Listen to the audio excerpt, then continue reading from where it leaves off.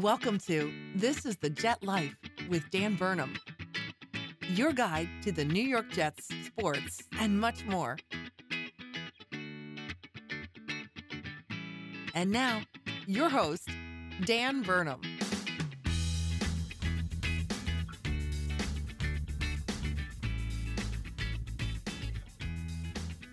What is up, everybody, and welcome back to another episode of This is the Jet Life.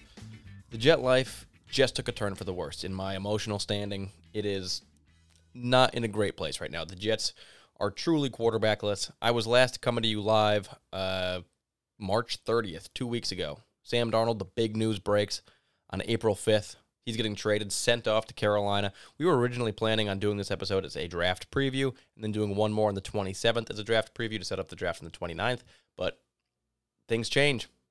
Just like things change when Sam Darnold was shipped off by Joe Douglas to Carolina, we need to adapt. We need to do a little bit of a debriefing, really.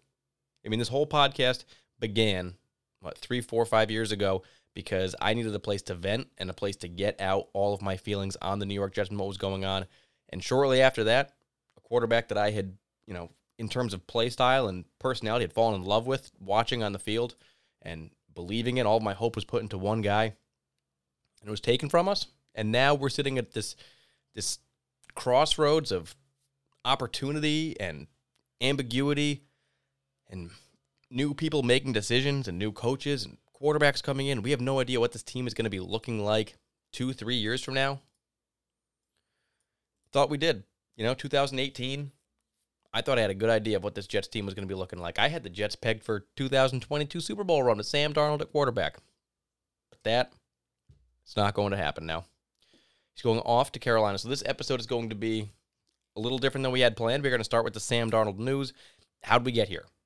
It's going to be a little bit of a battle between the heart and the mind. And then we're going to talk about the plan moving forward, which brings us to our, prelims for the 2021 NFL Draft. Is going to kind of bring us there as our bridge. This episode will touch on the draft a little bit, but it's going to primarily focus on Sam Darnold for the beginning. I also do not have a father time for this episode because my dad is having another eye procedure. He had to get one eye done, now the other eye. I got a message from him today that so far so good, but he is not in a place to be typing or writing or putting anything together. I can't wait to get his thoughts for next episode. I'll make sure that on the 27th, we don't just get draft preview, because I know he's got a lot of thoughts on the draft. We get a little bit of, a statement on Sam Darnold. I think he owes us that. One statement on Sam. So we'll get that from him. I got the podcast setup here is coming together. Got a new microphone. Got the new setup, so better than last week. A little bit more comfortable in here, and hopefully I sound all right. But yeah, we got to get into it. We got to get into the Sam Darnold stuff so that we can move on, get some closure here, and then really focus on the draft. Because, as upset as I may be, disappointed emotionally, I can rationalize this entire thing from a team standpoint. I look forward to doing that with you guys, and I'm still super excited about the future with this team. Even if it's not Sam Darnold at quarterback, having a new quarterback is always exciting, even when it's just like the prospect of Geno Smith or Christian Hackenberg. You've never seen them play, and you think in your head, like, what if he's the guy? What if he can do it? And as Jets fans, we've realized since Joe Namath, it really hasn't ever gone our way, aside from a quick stint with, Vinny Testaverde after he left the Buccaneers, and then drafting Chad Pennington, having a little run with him, but it's not really gone so well over the years. We will be doing that one more time, something that we are plenty used to as Jets fans. But before we get into this, I need to remind you to rate, review, subscribe to this podcast anywhere podcasts are found. It is under the Gang Green Nation podcast series title, This is the Jet Life. You can also follow me on Twitter at Jets_Dan. So now it begins, right where it ends with Sam Darnold. As he's traded to the Carolina Panthers, his New York Jets career is closed. At least at this moment in time. I have made the joke a few times that the Jets now have enough draft capital over the next 2 years that if Sam Darnold puts together a really nice season in Carolina this year, we probably can't afford to get him back, which is a great saving grace to this whole thing, a silver lining to it. But in reality, we know that Sam Darnold, unless he comes back at the latter half of his career, he's probably not going to be playing in green and white ever again. So he plays 3 total seasons for the New York Jets after being drafted 3rd overall in 2018. He started 38 games for us and had a total record of 13-25. 13-25, I think, is more indicative of the performance we got from Adam Gase, not so much from Sam Darnold himself. But, of course, many people always pointed to the fact that he didn't win. He didn't find a ton of success on the field. His best season was by far 2019. That was his second season in the league. He threw 62%, over 3,000 yards for the only time, career high 19 touchdowns, only 13 interceptions. That was an 84 quarterback rating. Still not as good as you'd like to see, but when you keep in mind the supporting cast he had, again, all 3 years he had, it's a running theme of just bad supporting cast around him. But he went 7-6 that season. He missed 3 games with a foot injury. But other than that, I mean, that's a pretty good season for a second-year player. And that was where the promise, I think, peaked with him. When it comes down to career numbers, 8,097 yards is where Sam Darnold leaves his Jets career. 45 touchdown passes. Both of those numbers are 8th all-time in New York Jets franchise history.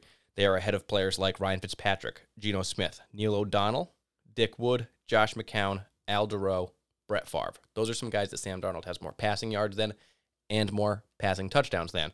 When you come to the guys that are ahead of him, it's the same guys for both. It's Broadway Joe, Kenny O, Richard Todd, Chad, Vinny, the Sanchez, and Boomer. So those guys, those 7 players are consistently ahead. So Sam Darnold kind of finishes, unfortunately, kind of in that area that Sanchez was, but didn't have the same team around him, didn't have the opportunity to play in the playoffs. Sam Darnold never played a playoff game for the Jets, of course, with a 13-25 career record. Not many opportunities for that, but it's just a bummer because I really thought this guy had what it takes. And we look at those career numbers, and we close this chapter of Jets history after 3 years of doing this and having so much hope and promise in a player, taking him 3rd overall, but we got a new GM, we got new coaches now, and the Jets are turning the leaf. You can't blame them. But we look at those numbers, we look at 2019, we looked at a decent rookie season, we looked at a really tough Adam Gase regime and a horrible last year in 2020 and some definite speed bumps along the way in Sam Darnold's career with the Jets. Let's take it back to the beginning. My relationship with Sam Darnold and why it was so impactful with everything that was going on. So, little just vent here. I usually try to keep this stuff analytical. That's just how this podcast is. I try to play the fence, try to see both sides, always be optimistic, rationalize things. All right, what would a GM do? What would a player do? What would the front office do? And ownership. Everybody's got their own agendas. There are always a million different paths that you can take to be successful. When it comes down to Sam Darnold himself, you're talking about probably my 3rd favorite player of all time. It's Curtis Martin, number 1, no question. But then right behind him, Darrelle Revis and Sam Darnold are basically tied. That's basically my 2nd favorite player. One of the two, pick your poison. Both were super important to me at a certain point in my life.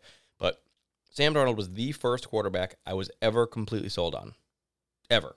With all the guys, Chad Pennington, Vinny Testaverde, go through any of them. I always had a reason not to be 100% in. Vinny Testaverde, I was young, and he got injured in some pretty big games when I was young, and I remember being really let down by that. Chad Pennington, he never really had the flashy arm to keep up with some of the fast receivers that we had, and it was like, I wish we had one of these guys with a cannon. You're watching Dante Culpepper play every weekend, and then you're watching Chad Pennington not be able to hit Santana Moss down the field, and you're like, oh, man, this is a bummer. But Sam Darnold he was different. He seemed like he had everything when he came in.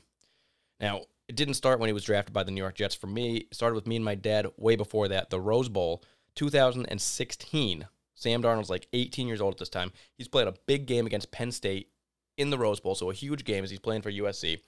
I don't watch a lot of college football, but me and my dad, as I'm living with him at that point, I think I'm like 23 years old, staying at his place. We're watching the game. I don't know any of these players, but Sam Darnold's out there, and they're losing. They're losing the game 35-49 in the 4th quarter. Sam Darnold comes back, leads the Trojans to a victory to win 52-49. He wins Rose Bowl MVP, has this comeback at 18 years old, and I'm thinking to myself, who is this Sam Darnold guy? He's just a freshman? That was unbelievable what he just did. And then he has the interview. And as a 23-year-old kid who just graduated college, I'm very used to people between the ages of 18 and 23. And I know kind of the way they carry themselves and the way that they speak, especially in public situations and on a big stage like that when your emotions are going crazy. He was the most calm, collected, cerebral, team-oriented player that I'd ever heard. And at 18 years old, I'm thinking to myself, how does this guy have it all together? And I knew right then, this guy is built different. He's just got it. He has the ability to come back, win, play on the big stage, does it with so much composure and class. That was when I was officially sold. So we go into 2017 season, and he's like a leading Heisman candidate at this point. He's probably going to be one of the first quarterbacks taken in the draft. We already know it, potentially the first overall. So we're just watching that season go. And at this time, the Jets are a pretty shitty team. And the whole bandwagon thing starts for suck for Sam. People are wearing paper bags over their head. Jets fans are like, we need to just lose. We need to get this guy. He could be the difference maker. So suck for Sam becomes a big thing that everybody starts getting into. Now the draft is coming up. Sam Darnold had a pretty good second season, sophomore year with the Trojans. Not as good as his first year. Didn't win that big game or play on the big stage, but it was a good season, and he was still projected to be the first quarterback taken. The Cleveland Browns had the first overall pick, Giants number 2, Jets number 3. Everybody knew Sam Darnold was the best quarterback, better than Baker Mayfield, Josh Rosen, or Josh Allen, though there was a ton of debate about those guys at that time. As a Jets fan, originally drafting 6th in that draft before trading up with the Colts to get to 3, we had to really look at all of those guys very, very closely because we weren't sure who we were going to get. Kind of the way we are this year, drafting 2nd overall, we have to look at Fields, Wilson, Lawrence, whatever. So we go through all these guys. We're very familiar with them all. But Sam Darnold always seemed like a pipe dream. He seemed like a guy that was going to go to the Cleveland Browns first overall. Of course, Sam is the guy that I wanted from the Rose Bowl. Everybody else, I'm selling myself. I think Josh Rosen could be okay. Didn't like Baker Mayfield at all. Josh Allen was a very intriguing prospect. My dad loved him, thought he was the second best by far, but we both were sold. Sam is the number 1, not going to be available. The day before the draft, I have a very vivid dream of the Cleveland Browns selecting Baker Mayfield first, then Saquon Barkley, and then Sam Darnold going to the Jets. I wrote this on Twitter. There's a timestamp. It was done before the draft. This was a very vivid dream that I had, and I was like, oh my God, this could happen. Why would I have that dream? Just trying to believe in something. The draft comes. The Browns are on the clock. They take Baker Mayfield. That is probably the most I've ever cheered for a draft pick in my entire life, because at that moment I said to myself, unless the Giants are going to do something crazy and draft Sam Darnold right now, we may have a shot to get him here. The Giants don't trade. They draft Saquon Barkley at that number 2 spot, the second most I've ever cheered for a draft pick, because at that point when number 3 came, it wasn't even a question in my mind. I knew they were taking Sam Darnold. It wasn't like, oh my God, they took him. It was the minute Saquon Barkley was taken, the Jets got Sam Darnold. And that, in a very difficult New York Jets life, that was one of the happiest I've ever been about the team. Beating the Patriots in the playoffs, number 1.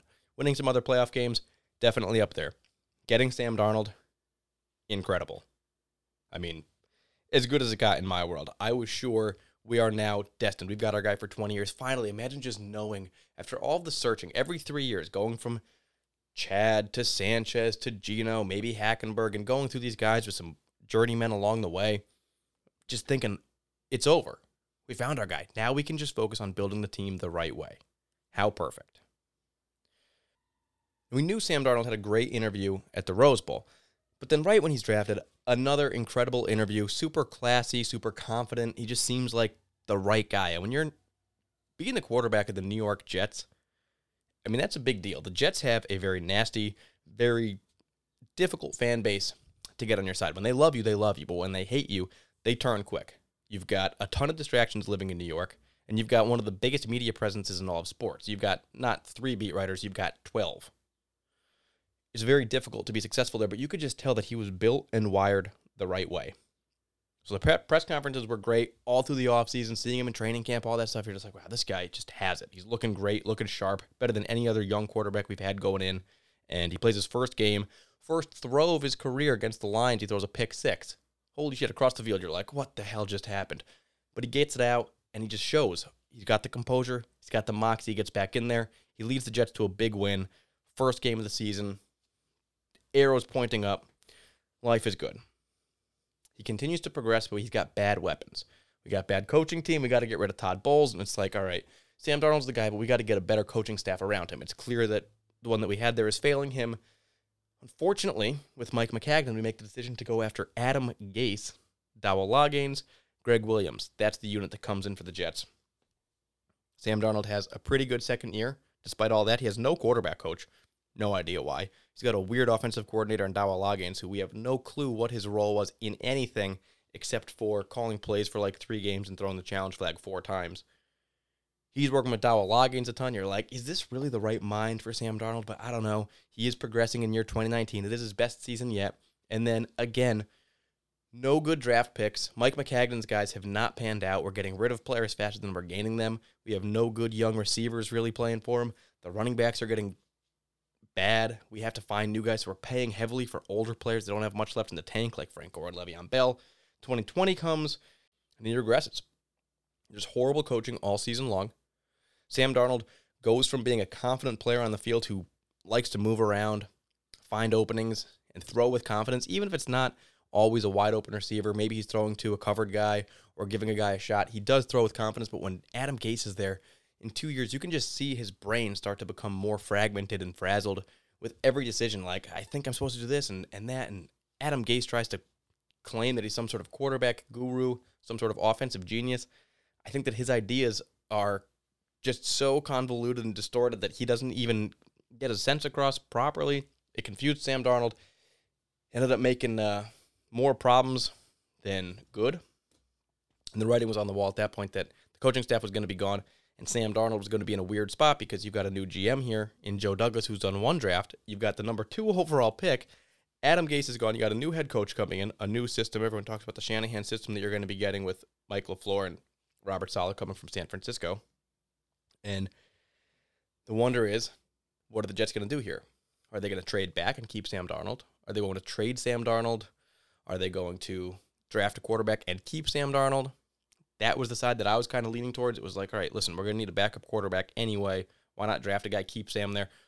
If there's one, people are talking like, that's weird. You can't do that to a guy. It's going to mess with their heads. It's going to mess with their psyche.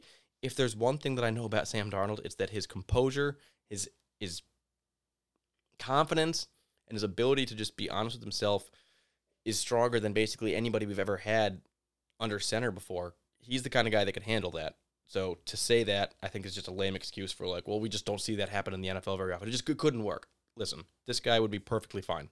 Don't worry about Sam. But on the 5th, April 5th, just a week ago, Joe Douglas decides to pull the trigger and make the trade. So that is the true sadness of it all right there. That's the moment where it's like, boom, it's over.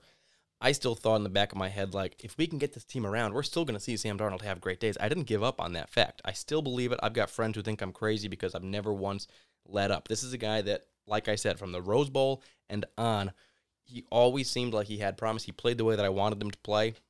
He could roll out. He could be creative with the ball. He's got a little bit of sneaky athleticism, can throw from so many different angles. He throws to so many different receivers, can make first, second, third reads. He's a little aggressive, which you like in a quarterback. But the team around him was never good enough. And ultimately, Joe Douglas had to pull the trigger and trade Sam Darnold. So now goes the reason behind it all. That was heart. That was emotion. That was how I feel about Sam Darnold and why I want him here. Now, we have to move past that because what's done is done. Sam Darnold's in Carolina, and Joe Douglas pulled the trigger. So I believe that Joe Douglas has a plan. I think that it makes sense for him. He's a brand new GM. He hasn't picked his own quarterback. Sam was there when he got him. You don't draft second very often. You don't usually have this many quarterbacks this highly coveted that often. And when you're there drafting second with a class like this and a contract that's expiring on Sam Darnold, you got to think to yourself, this may be the time to pull the trigger. So Joe Douglas does that. Sam Darnold traded to Carolina, 2021 6th-round pick. That's the 226th pick overall. So that's added in. That becomes the Jets' 10th pick in this 2021 draft. 2022, we got a 2nd-round pick and a 4th-round pick. The Panthers last year, I mean, they're drafting, 8th overall this year, so you'd expect that, I mean, with Sam Darnold, if they're a better team, maybe they're middle of the pack. So that's going to end up being something like the 46th overall pick and then a 4th-round pick. That's probably going to be, middle of the 4th round. Of course, you got compensatory picks and things in the 3rd round that get the numbers all jumbled up. But when you look at the trade chart for the amount of points for each one, if you add up like the points for a 2nd-round pick, somewhere in the middle, a 6th-round pick, 226 overall, and a 4th-round pick, somewhere in the middle, it basically adds up to about a late 1st-round pick, maybe somewhere like 25, 26. So essentially, he got the value of a 1st-round pick for Sam Darnold. And that was something that all along we said, well, if we could get a 1st-round pick, that's the type of thing that we would do to move Sam Darnold.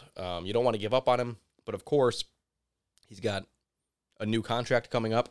Well, this one expiring, and you'd have to figure out, are you going to pick up his team option, which at that point would have been $25 million, or do you want to try to sign him to a long-term extension after that, or roll the dice and get nothing. So Joe decides to get something for it. He gets those 3 picks. Now the Jets eat $5 million in dead cap money there. It clears $4.8 million in cap space of his $9.8 million contract that he had left in his 4th year. Now, we have that $4.8 million, so Joe Douglas, on top of the 25 or so that we had, he can go after more players. Of course, you have to keep some to sign rookies, but he can go after a backup quarterback or an offensive lineman or, cornerback like Richard Sherman or somebody who's available. But also on top of it, something that we've seen Joe Douglas do since being here is you can roll a bunch of that cap over and then carry it into the next year as rollover to have more money then. I think when you look at it, the way the Jets are being built through the draft and everything, it almost makes sense not to spend the money. Wait until you have your core pieces through young guys set, and then when you have your gaps and you're like, you know what, we've got a bunch of money, we've only got 7, 8 big gaps left, now we do some big contracts. But right now, we don't have enough position to set with guys that are going to be here long-term through contracts and rookie deals and stuff, so you probably do want to roll a bunch of that over. But the Jets right now are stuck with only 2 quarterbacks on the roster, Captain James Morgan and Tim White, who's been up and down off the active roster so many times over the past 2 years, and Captain Morgan, who has never really even touched the field. We've hardly seen him play even in training camps or anything, so you're wondering to yourself, what do we have here? It sounds like we need a starting quarterback and a backup quarterback. This is the worst quarterback system or setup right now that you could ever have. Of course, we are going to be making a move. We know that we're going to add another quarterback, but like today with Captain Morgan and Tim White, you would rather have Brooks Bollinger and Luke Falk, because at least both of them have touched the field before and have some experience. So you know that we're going to be bringing someone else in. There are good quarterbacks in the draft. We have a new offensive scheme with Shanahan's system coming in through Michael Flohr and Robert Saleh. We can reset the quarterback cap hit by going with a young quarterback over Sam Darnold, having to pick up the option or sign him to a long-term deal. We've got that rare opportunity, number 2 overall, in the draft with a bunch of great quarterbacks available, and Joe Douglas can finally get his guy at quarterback. He can finally have his coach, because Adam Gase wasn't his. He can have his quarterback, because Sam Darnold wasn't his. And he can have his draft, because for whatever reason, we had that infamous Mike McCagnon draft right before firing him and hiring Joe Douglas. So Joe Douglas has only done 1 draft. And so far through, Ashton Davis, Bryce Hall, Denzel Mims, Mekhi Becton, Braden Mann, it's been an all right draft so far. So if we can do that again, more picks, I think that we actually have more ammo this year than we did last year. But when you look at it, with that 2nd overall pick and all those things lining up, everything is pointing towards the Jets taking a quarterback at number 2. It's gotten to the point where it's like, no, we know that's happening. It's not a question. It's just, at this point, kind of who. And that brings us to the draft. That brings us past the Sam Darnold chapter and right towards 2021 as Joe Douglas looks forward 2 weeks away from the NFL draft, about to get his guy and build this team his way for the first time and implement his plan. A guy that I've trusted since he got here. He's made nothing but good decisions. My heart may not agree with every single thing that he's done, but my mind says, yeah, it all makes sense in reality. Building it the right way. Save your money. Build through the draft. Build through the trenches. Try to win in a quarterback window. With the rookie contract, I mean, a lot of things are pointing up. You could even say that Adam Gase being here for another year got us to that 2nd overall pick, and is what kind of propelled this whole thing. So maybe that was part of the master plan, as we always kind of said along, was it's possible that Adam Gase is just being used here. Like, he's doing his job of losing games. He's trying to win, but secretly we're sitting back like knowing. It's kind of like the show Ted Lasso. You hire a guy that you think is going to lose, but unfortunately Adam Gase isn't likable and can't win. So we look ahead at the draft. We look at the quarterbacks that are going to be available, and we look at the rest of the players that we can get, because we know we have a lot of holes on this team. We got a lot of 1-year contracts in this free agency. We're going to have a lot of holes in next year as well. The only way we fill those holes is through the draft. Getting 7 to 8 1-year deals every single year in free agency for Joe Douglas is not the way that he's building this team. It's happening through the draft. Wave 1, Denzel Mims, Mekhi Becton, Ashton Davis, Jabari Zuniga, Bryce Hall, Braden Mann. We talked about those guys. That was wave 1. Maybe even Michael Pirine. What's wave 2 going to bring? The draft. Tons of excitement, tons of ammo for the Jets, a guy that we trust to make the decisions. But before that, we got to take a quick pit stop at the cooler for a little What's on Tap. That is right. This is What's on Tap. And today I'm drinking something new, something fresh, something light. It's called Flight. It's by Yuengling, and Yuengling is a beer that I absolutely can't stand. Yuengling or Yuengling Light. This is Yuengling Flight, which is, it's in like a 12-ounce regular can, but it's 2.6 grams of carbs, 95 calories, and 4.2% alcohol. So it's like very similar to the stats of a Michelob Ultra, maybe even slightly less. It's the same colors of a Michelob Ultra, silver and blue, and it kind of tastes like a Michelob Ultra. I think that this tastes, it's got a little bit more flavor, kind of like a Yuengling. To me, it tastes like a combo between a Michelob Ultra and a Miller Lite, but it's 95 calories. And when I'm looking at the store and I'm like, all right, I got to take something out of here. Am I going to take a Coors, take a Miller, or am I going to take Flight? New York Jets. I saw this thing and I'm like, are you kidding me? A Flight for the Jets? That would be absolutely perfect. So like I said, Yuengling usually sucks. This thing's actually pretty good. It's very drinkable. It has really no flavor profile at all. If you compare a Michelob Ultra, Miller Lite, you combine those two things, like we're describing something that tastes like water with like a very small hint of beer. And that's what this is. But when you want 95 calories, and 4.2% alcohol, not too expensive. Something easy to drink, kind of hydrate up after work. This guy's perfect. So the name fits, the beer fits, and that is What's on Tap today. Flight by Yuengling. So now before we move on, we do have to take a quick commercial break. Alrighty, folks, and welcome back to This is the Jet Life.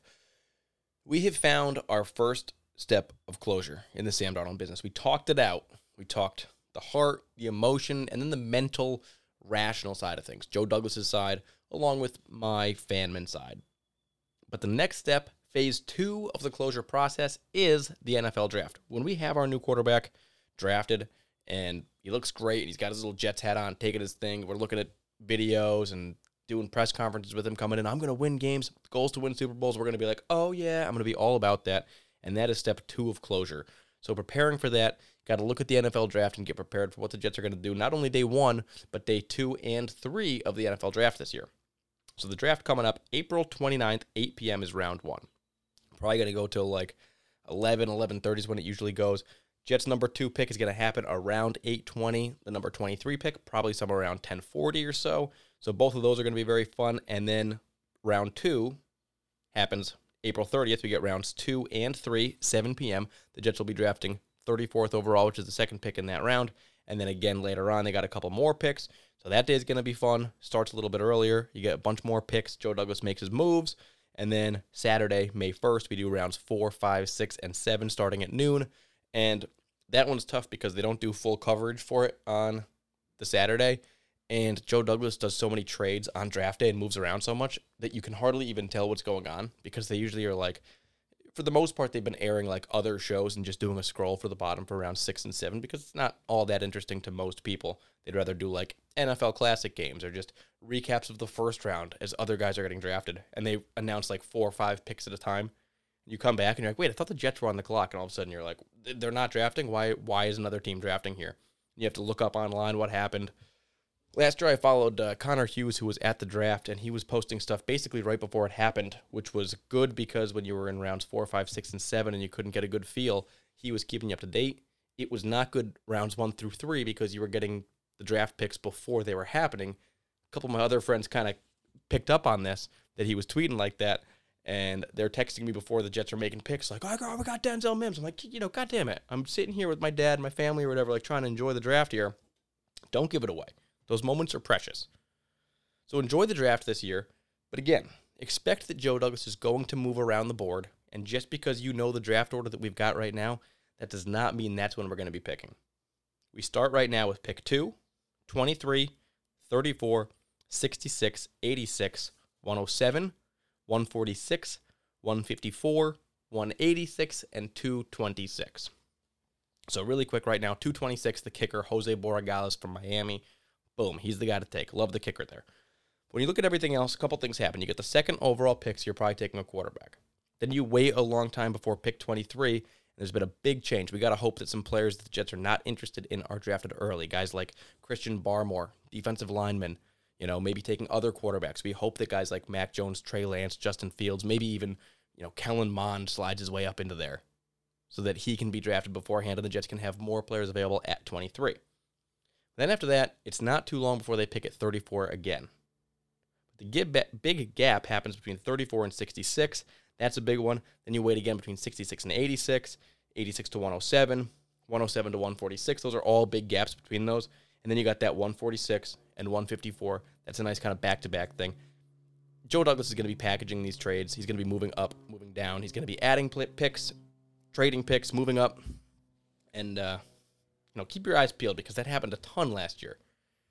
He showed great manipulation of the draft board, but you never really knew when he was going to pick someone or what he was going to do. And it was driving me crazy. It's like Denzel Mims is on the board and the Jets are on the clock and they traded away and you're like, no freaking way. We need Denzel Mims. Then he gets the pick. Denzel Mims is still on the board. He drafts him later on. And you're like, wait a minute, what?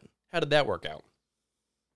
So expect those trades and expect that a quarterback is locked into that number 2 pick. With Sam Darnold gone and Captain Morgan and Tim White is the only 2 quarterbacks on the roster, we absolutely need one. And you know that Joe Douglas is just ripping to get his guy right now. New quarterback contract, super cheap. His guy, you get him for 4 or 5 years guaranteed. Fresh meat, you got all these guys to choose from. Yeah, you probably won't get Trevor Lawrence. He's probably going to be the consensus first overall pick going to the Jacksonville Jaguars. But anybody else you want, he's yours. Gone are the ideas of potentially trading back. Gone are the ideas of potentially not drafting a quarterback. When you look at the quarterbacks, in my opinion, there are 4 good ones, and then there's one kind of in the middle, and then 3 guys behind them. The Jets are not going to be looking for those 3 back guys. They're not going to be looking for that 5th guy probably either. They're looking for top-tier talent. We mentioned that Trevor Lawrence is going to be gone at number 1 of the Jaguars. All signs are pointing towards that. We still got 2.5 weeks till the draft, so it's definitely possible that something could happen. We know these draft stories start picking up heat and all, whoa. But now looking at these quarterbacks, the number 1 guy on everybody's board, unless you're Chris Sims, is Trevor Lawrence. He's going to go to the Jaguars. We know it. There's plenty of stuff that can happen between now and the draft, but he's going there. He's been hyped by the entire league, ESPN, every sports outlet for 3 years now. He's won the big game. He's 6'6", long blonde hair, great guy. He just seems like the perfect savior for a franchise. I'm not completely sold on him, believe it or not, but that's okay because we're not going to be drafting him. When you come to pick number 2 or the number 2 quarterback in this draft, I honestly right now call it a cop-out. I've got 2A, 2B. 2A maybe a notch ahead, Zach Wilson, and right below him, Justin Fields. I have those guys even because they're 2 totally different prospects to me, and both are extremely exciting. I've kind of been a little bit leaning more Zach Wilson. My dad's been leaning a little bit more Justin Fields this whole time. I see the arguments for both, but to me, Zach Wilson has the lower floor and the higher ceiling. Bigger risk, bigger upside. He's had injury concerns. He played for a small school. He's not been under center a ton. None of them really have, other than Trey Lance, believe it or not. He doesn't have great footwork. He's got to work on all that stuff. And you wonder, when he gets into the NFL, are these things going to catch up to him? And is he going to struggle? It's very possible that a guy like him, coming from BYU and finding success there, not playing for all that long, and just kind of coming out of the woodworks this year, it feels like, and becoming a big name, it's very possible that he struggles early on and maybe he doesn't get it. We've seen a lot of, how many guys the Jets drafted that just never really got it the way you hoped they would? Yeah, when you look at the stuff and you look at the highlights and this and that, you can say, oh, well, if he does all this stuff in the NFL, it's going to be amazing. He's going to be perfect. But if it doesn't work out and it doesn't come together, the guy just flops and flails and you end up firing your coaches and your GMs and redraft, and everything just goes to shit. That's happened over and over for this team. It's not always because the quarterback's not great. Sometimes the situation's not great. Sometimes the coaching's not great. Everything's got to be the perfect storm. If it all comes together for him, this guy plays great backyard ball style football.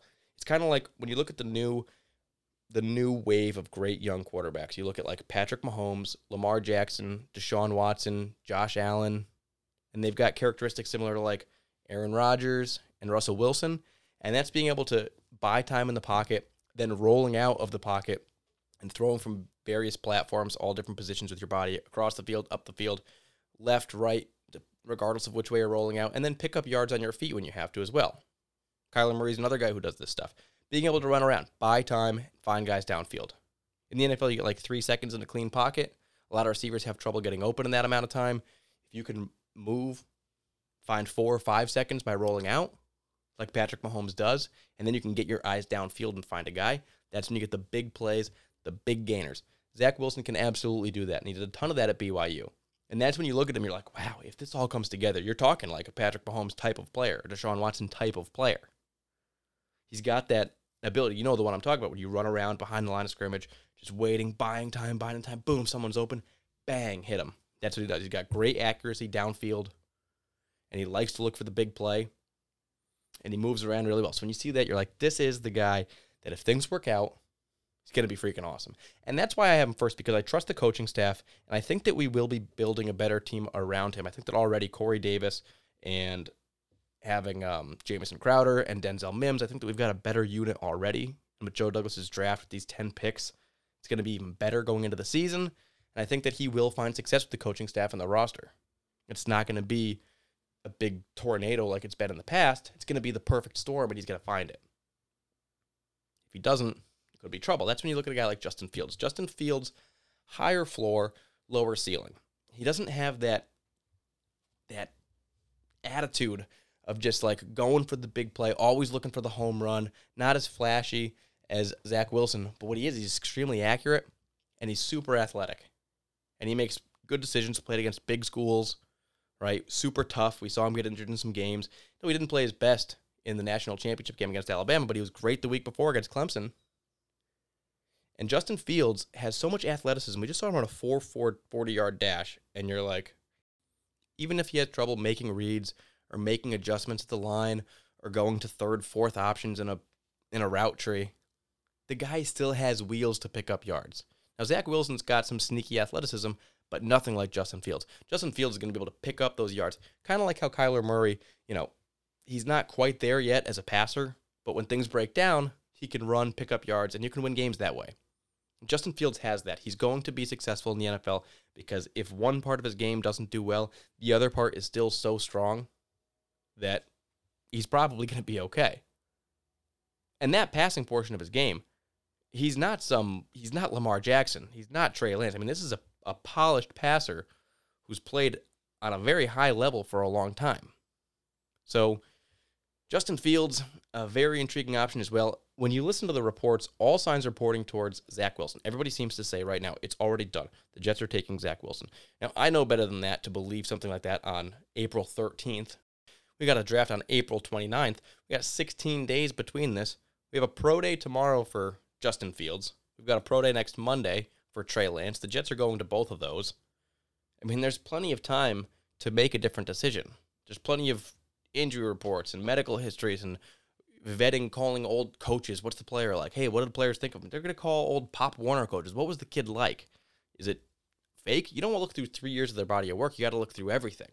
You call, hey, where did he work? What was the employer say? Was he on time? They do all that stuff, believe it or not. There's plenty of time to find these things and decide if they want to make a change. So I'm not sold that it's just Zach Wilson no matter what, but those are the two guys that you'd be looking at. To me, I wouldn't even consider number 4, Trey Lance, as an option, and I certainly at pick number 2 would never consider Mac Jones an option.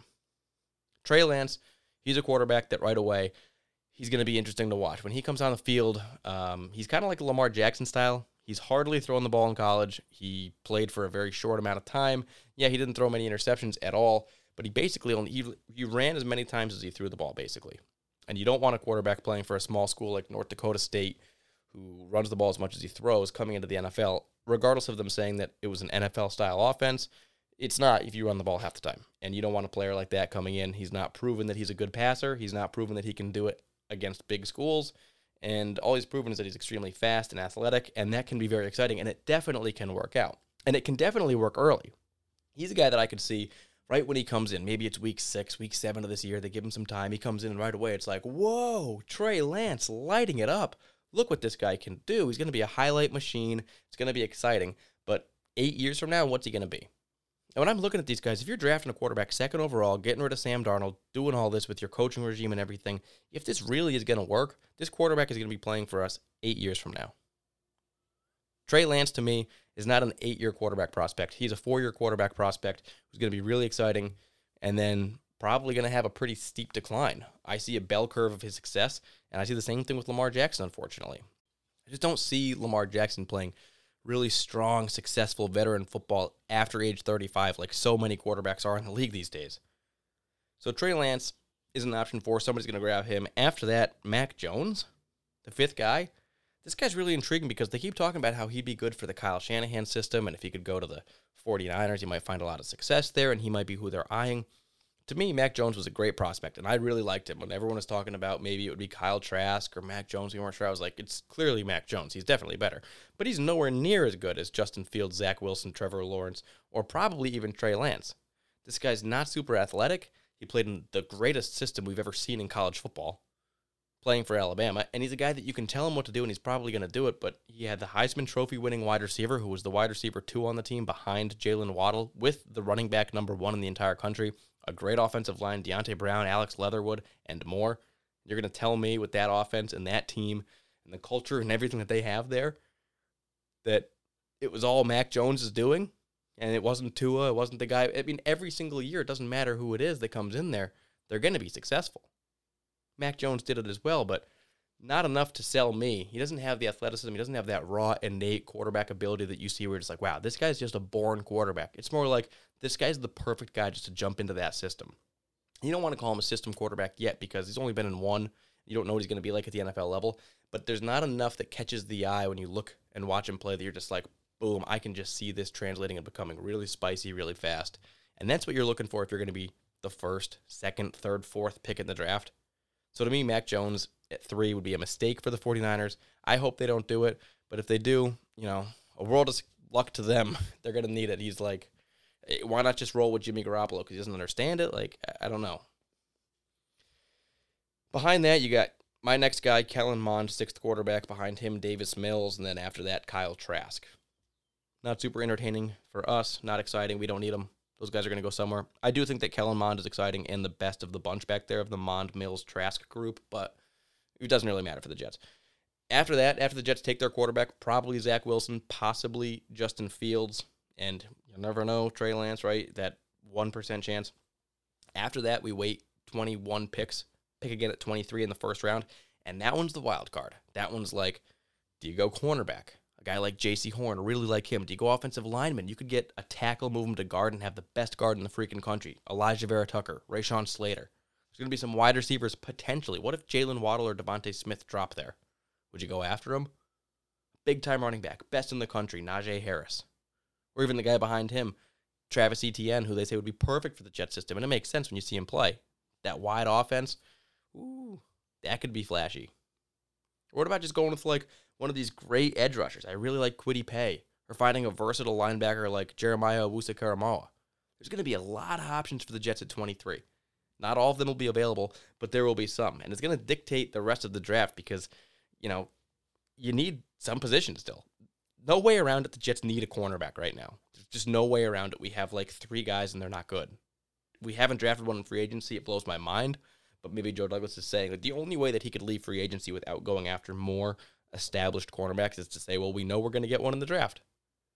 And if you know you're going to get one in the draft, well, then you have to draft one. You're tying your hands behind your back saying, well, at some point we need to take one and he's got to be able to play at least somewhat. Now, I don't love that approach. I don't want to be thrown into a situation where you have to do that. And I get people are saying, like, well, the cornerback is an easier position in this defense because the way you have the pass rush and it makes the job a lot easier on the cornerbacks. It was easier in San Francisco. It'll be easier here. But still, Lamar Jackson is your cornerback 3 on the outside. That's going to be a world of pain. So I hope he makes a good decision there. I hope that we can get J.C. Horn. He's the guy that I would want at 23. After that, probably AVT. But we're going to talk more about the draft next week. I think that this week was a good closure recap episode on the Sam Darnold saga, even though I'm a little over a week late on it. It still was good to talk about it. Have to get those feelings out and everything. Sometimes it's really convenient when the podcast lines up. Sometimes it's not so convenient. Next week's will be, because it's going to be Tuesday, or 2 weeks from now will be. It's going to be Tuesday, April 27th, 2 days before the draft. We're going to have a lot of time to figure out, all right, what are we going to do? Targets for the 2nd round, 3rd round, 4th round. Probably talk about the 1st round a little bit more. There'll probably be some updates within the league. Maybe we got a little bit more whispers from around the league on who the Jets could be looking at. Very exciting. Good stuff coming up. But we feel better now. We've closed the book on Sam Darnold. We are looking to the future. We are looking to the 2021 New York Jets, they're going to be totally new-look team. The quarterback that we have will have never played in those old jerseys as Sam Darnold once did. And we'll see, can he win our hearts? Can he play well and bring the Jets back to the playoffs where we have just been MIA for way too long? It's going to be awesome. I look forward to it. More draft talk. As always, follow me on Twitter at Jets_Dan. Engage, talk, tweet, whatever you want to do. And thanks for joining me on this one. I'm Dan Burnham, and this is The Jet Life.